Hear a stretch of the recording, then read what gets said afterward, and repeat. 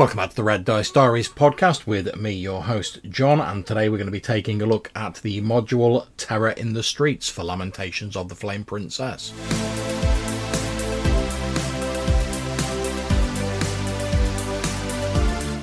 Terror in the Streets is a hardback full-colour module for the OSR clone Lamentations of the Flame Princess. It's set in Paris, 1630, or a fictional version of it. Children have started going missing, parents are fearful and paranoid, the people of Paris are becoming angry and restless. A mysterious phantom figure haunts the streets, kidnapping the innocent for who knows what ungodly ends. It's written and drawn by Kelvin Green, who has done a number of Lamentations modules that I've very much enjoyed in the past, and it's described as a historically inspired, investigative, urban horror adventure for characters of most levels. Starting off on the inside cover, we have a sort of slightly abstract map of Paris in 1630 with some numbered and lettered locations, and it doesn't attempt to capture every single street. That'd be a ridiculous endeavour, but it gives you a sort of flavour of the map. Its colour, I really like that, looks great. And on the back inside cover, we have a picture that almost puts me in the mind of a Where's Wally picture, or Where's Waldo if you're in the US. And it's this city scene with lots of little individual quirky cartoon characters drawn in it with sort of period clothing. There's people like in stocks. There's a guy with a massive hat strutting about. There's people buying stuff at a market. There's an old man with a stick, a tiny little dog. Loads of lovely little details like a footpad lurking behind a building. Someone about to empty a chamber pot. Really great. And every time I look at it, I see little details that I haven't spotted before. So I think that's a really great little picture. We get an introduction from the author where he talks about how the adventure module came to be. In particular, James Raggy, who's behind the Lamentations, saying that he wanted an adventure with a certain acronym because it would amuse him. This is in the slightly irreverent style that you'll come to know in the rest of the book. Even the author refers to this as a sliver of pretentious game fiction, like what we had in the 90s. And it very much, as someone who was role-playing a lot of World of Darkness and stuff like that in the 90s, very much did feel like that for me. Now, this sort of tone's maintained to varying degrees throughout the book. There's some parts where it really seemed to work for me. It's nice, it's light and breezy, it's very easy to read. And other places where it didn't really seem to land, and I thought it was unnecessary, trying to just sort of get a cheap laugh, I suppose. Nothing wrong with that, it just didn't really work for me in some parts. But lest you think that means I think this book is bad, far from it. I actually really like this book. So we go on to get a bit of a breakdown of how to run the adventure. As the author says, it's the hunt for a serial killer in Paris during the year 1630. But there's no direct path, no railroad, no highway that the heroes have to take through this. We're given events, locations, and clues, and it's down to the player characters to connect those up and reach some sort of conclusion. It even says here they might get distracted by a minor detail and the killer might escape. So the idea is we're presented with a sequence of events and a bunch of clues to throw at the players, and they solve it. Great, absolutely cracking. We then move on to a little discussion which I found really interesting about how modern day investigations of crime scenes differ from how they would have done in the past. You know, various things like the importance of evidence nowadays, which could have been used back then but just wasn't something people thought of, and you could be tried based on your reputation, who your father was, stuff like that. We get a note on using bloodhounds or animals to track people, and some Lamentations stats for bloodhounds, which could easily be used in any sort of OSR game, and I think that's a great idea, just a nice little thing to drop in there. We're given details of the main antagonist, but before I go any further, consider this your spoiler warning. We're definitely going to be getting spoilers from here on out, so I'll give you a couple of moments to decide whether you want to carry on listening to this, or whether you're going to set it down for a while and come back once you've played the adventure. Everyone good? Right, let's crack on. So the main antagonist is Claude Marchand, the illegitimate older half-brother of Cardinal Richelieu, because of course he's got to turn up, hasn't he, because it's set in France during this time period. He's effectively operating under the delusion, or perhaps not, as one of the box apps suggests that maybe this is true, it's down to the GM, that a great disaster is going to befall France, and that in order to stop it, he has to kill a number of demons that are masquerading in the guise of innocent children. And he makes a sort of strange, like, skin suit out of them. Pretty gruesome stuff.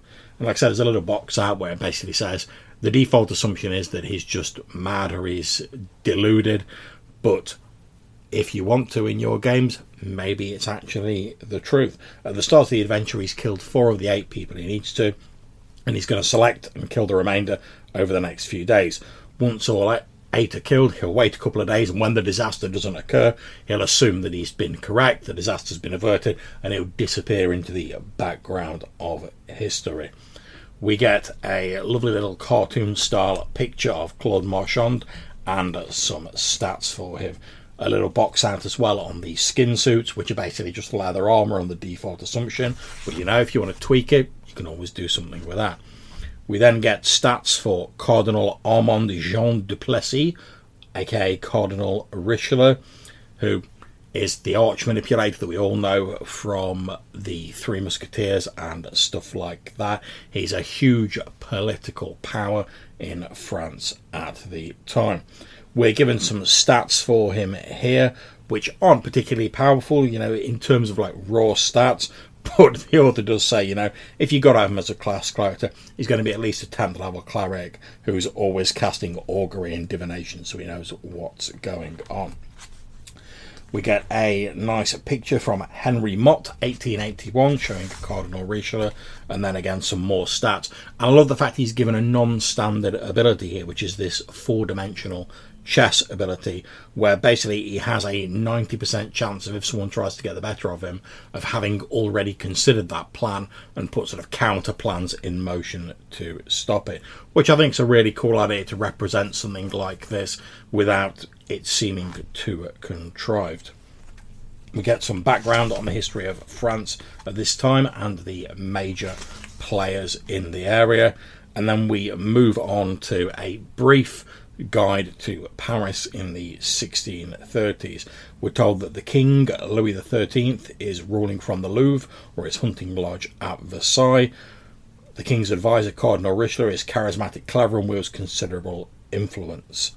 And then you get a number of other bullet points breaking things down, you know, like a city watch consisting of 300 men on horse, 200 horsemen, stuff like that. How crimes tend to be punished in the regular day-to-day life. So minor crimes like theft, forgery and harlotry, you might get publicly flogged for a few days in the stocks or something like that. Major crimes like arson, assault, murder, etc. carry the penalty of public maiming and potentially execution or life imprisonment. Unpleasant stuff. We're told how you can get around and given some details of the taxi firms of Paris.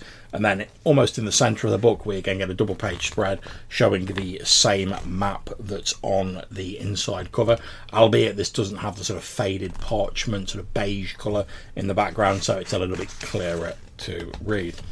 We get a map key showing the location and giving details on all of the lettered and numbered locations on the map. And then we move on to what I think is a really interesting mechanic, the unrest dice, which the author holds up his hands and says they've borrowed this idea from 13th Age. I've seen it on a couple of blogs as well. The idea being basically you take a big D6, put it down in the middle of the table where everyone can see it, but like a 3 facing upwards. And this is the level of sort of unrest, as like people get more riled up with the lack of progress the law enforcement authorities are making to solve this crime. Obviously, more unrest equals the nearer people are to rioting. We're given a list of modifiers to the unrest dice, so it's like +1 per child snatched after the adventure begins, +1 if the connection between Richelieu and Claude Marchand is made public, -1 if Jean Grenier's, the werewolf of Paris, crimes and capture are made public. So the unrest dice can go up or down depending on the player character's progress. If the unrest dice gets to 4, the royal palace at the Louvre is locked down. The home of the wizard, Alain de la Mer, is burnt to the ground by a mob. Chains and checkpoints are used during daylight hours, with popular entertainment places closed down. At 5, carriages stop operating, city offices are shut down, the bridges are closed to all but essential characters. At 6, French soldiers are brought into the city to quell strife. No one can pass checkpoints without permission, and if Cardinal Richelieu is not distracted by other events going on, he takes direct control of the investigation. Following on from this, we get a double-page spread containing city encounters, and for this you roll a 1d20 plus the unrest dice, and the highest level of encounter you can get is a riot, as everything just goes up in this powder keg that is the city. So the unrest dice coming in here, and I really like that as a mechanic, both to track time and progress, but also having a direct effect on stuff that's going on during the adventure. We get some details of the transit companies, the taxi companies that are operating during this time. 6 of them listed in here, although I gather these aren't so much based on historical companies. It's difficult to find out about them. But we get 6 nice logos and insignias for them again. We get a timeline explaining when things are scheduled to occur, should there be no player character interference. And then a double page spread giving some suggestions as to how the characters might get involved. So this ranges from things like being hired to a letter arriving from the authorities requesting their help, to them being maybe related to one of the missing children, stuff like that. And we get some stats for the deputy provost, who is trying to get this matter resolved as quickly as possible. In the style of Jack the Ripper, the killer has been sending letters with pertinent details to the provost, and we get almost taunting him or daring him to be caught. We get a handout for the first letter and a nice little bit where it says what sort of key clues the players can work out for that. We then get a series of little vignettes or scenes that can be played out in different orders, such as a runaway taxi, the various victims, what clue in the past, what clues can be found, who they were, who their relations are, etc. We then get a double page spread on a wizard known as Alain de la Mer, who is sort of blamed for some of these crimes because he's a weird sort of outlier character, although he doesn't really actually have anything to do with it, although he is a wizard and potentially involved in some arcane hijinks.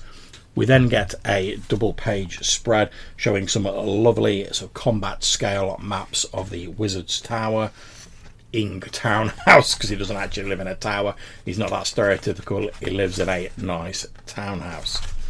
Then because he has a sort of borderline obsession with finding out about vampires and stuff like that, and he's created, bizarrely enough, a spell that allows him to summon a vampire, but it's always the same one, who's getting a bit annoyed, albeit slightly resigned, to like being in the middle of his day or night and then suddenly being whooped away by this teleportation spell. So we get stats on Christoph the disgruntled vampire.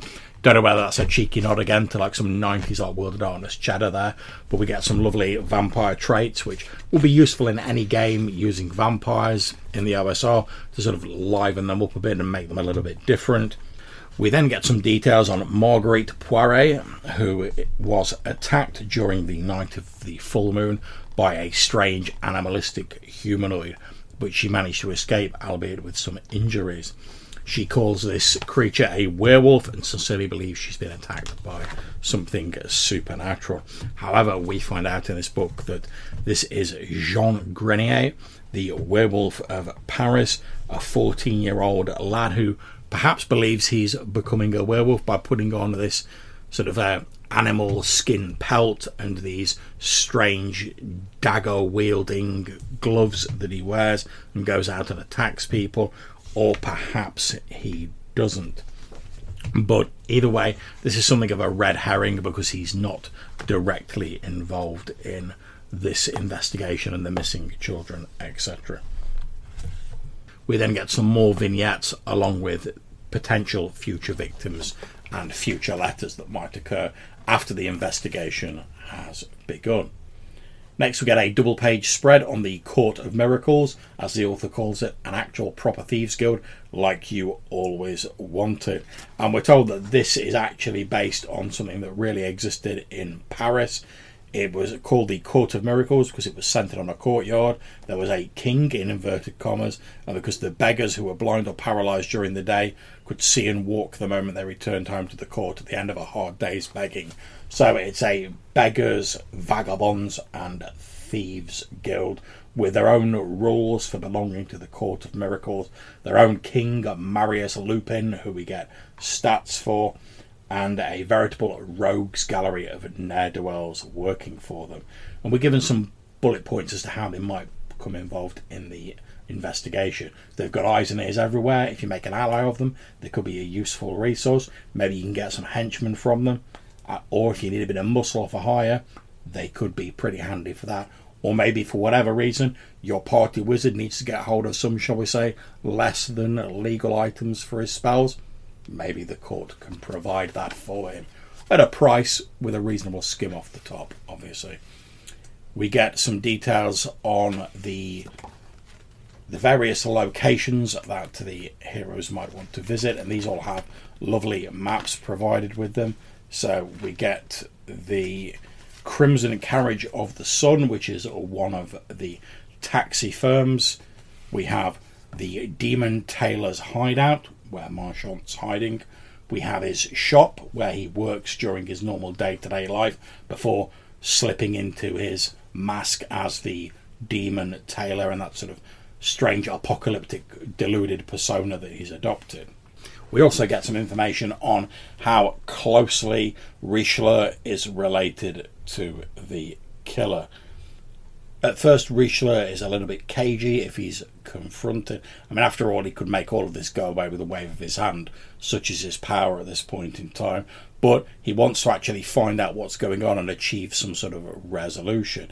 After all, if his brother is the guilty party, then he's probably going to want to see him shuffled away into the shadows as well.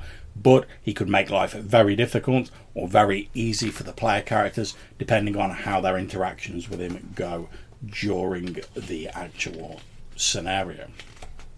We get some details on how Marchand might be brought to justice. If he is brought to justice, he's tried at the chalet in private, although the characters can attend if they desire. Richelieu is present and looks furious. 3 magistrates hear the case, although they're worried about what Richelieu is going to do. If the characters haven't made the connection between Marchand and Richelieu, the latter's presence will probably be quite baffling, although the two of them do look fairly similar, so that's a nice little visual clue there. The tailor is charged with the murders of the missing children, cannibalism and heresy. The trial is swift, and he is sentenced to death by burning at the stake, and a sentence of damnatio more is passed. All record of him is to be destroyed, and his name is never to be spoken. If the unrest dice is at 5 or more, then the money that is taken from his belongings and the sale of his property is given to the families of the missing children to calm the situation down. Marchand is marched, chained, hooded and under guard to the Hotel de Ville, where a stake has been set up and a large crowd gathered. He is tied to the stake and burned, although there is some confusion that last rites are not administered. In the aftermath of this, if he's been executed, the unrest dice is reduced by 2 as things begin slowly going back to normal. Assuming they worked for the provost, the characters will receive whatever reward they're negotiating, probably around 500 silver pieces. And don't forget that Lamentations uses a silver piece standard, so that would be the equivalent to like 500 gold in a non-Lamentations game. Richelieu may have further input based on whether he's an enemy or an ally of the player characters. And finally, we have an appendix where we're given some optional events that may occur and some additional maps. There's also a nice appendix where it talks about, if you if you want to get the Musketeers involved in the game. And even though strictly they probably wouldn't get involved, let's face it, who's going to miss that opportunity to have them appear in a game? I'm certainly not, and I love the fact that the author has offered some stats for them. We get a list of names appropriate for the setting, again some more maps for potential places of interest, and then a summary of the NPC stats that are in the rest of the book. So, what do I think of this adventure module? Well, again, it's put together in a lovely way. The construction standard is very high, and I very much enjoyed reading it and all. As the author said, it's sort of a challenge to do a Jack the Ripper in France style, which I very much enjoyed. It's available from the Lamentations of the Flame Princess web store, or if that's in PDF or hard copy, or if you just want a PDF, you can get it from drive-through. I'll put the prices at time of recording in the description of this episode. I thought the style of the author made it very easy to read through, although, as I said a while ago, the sort of slightly informal, sort of jokey style didn't really land for me in some parts, but that's just personal preference. In no way did it really sort of hamper my enjoyment of this module. There's good use of bullet points, maps and diagrams throughout the adventure to make information easy to reference, and I love the fact that pretty much everything you need for a particular element of this module is on a double page spread, which combined with the contents page makes it very easy to find things. And given that each page has a piece of artwork or a map on it, it's pretty easy to find, especially due to the larger titles, although the font for the titles makes it not quite so easy as with some of the modules we looked at earlier this week to find what you're looking for by just flipping through the book. I think the cartoon art style, I think drawn by the author as well, really sort of works with this. And I was a little bit surprised. I was thinking, for like a sort of Jack the Ripper sort of murder mystery, a cartoon style wouldn't really work for it. But shows what I know, works really very well. Although I can't help think that the illustration of the Musketeers at the end was based on the old D'Artagnan cartoon, where it was sort of ambulatory animals playing the Musketeers that I sort of used to watch when I was younger. That's certainly what it reminds me of. So that was a fond memory. I think the book is really interesting. It doesn't really offer a great deal of advice per se on how to run an investigative scenario. It sort of assumes you know what you're doing and just gives you the locations, the maps, the clues and the people involved, and lets you do your own thing. There's a couple of interesting mechanical tweaks. So like I said, the unrest dice, the mechanics of Cardinal Richelieu and stuff like that. But I think probably this isn't going to be maybe such a great module for someone who's trying to run their first investigative scenario. I think if you're going to look, if you're sort of just dipping your toe in the water, so to speak, you might be better going with something like In a Deadly Fashion, which we looked at the start of the week. But if you already have a couple of this sort of session under your belt, or you're just willing to throw yourself in and tackle it, I think this is a really interesting module. I would love to run it. The only thing I would also say about it is that I don't think it's perhaps as easy to adapt to a different setting as some of the other modules we've looked at, because so much of what's in Terror in the Streets is tied into this Paris 1630 setting. Whilst I think if you're willing to put enough effort and time in, you no doubt could change all the names, you could change the city and stuff like that. I think it'd be a lot more work than with some of the other modules we've looked at. But if you're willing to put that work in, you love a murder mystery, maybe you're a fan of the sort of Jack the Ripper mythos, or you just want an investigative scenario for your player characters to chew on, or maybe you're really digging that 1630s France vibe, definitely give this book a look. I very much enjoyed reading it, and I think it's a great example of how you can run an investigative scenario, although it doesn't really hold the hand of the GM as you go through it, as I've just said.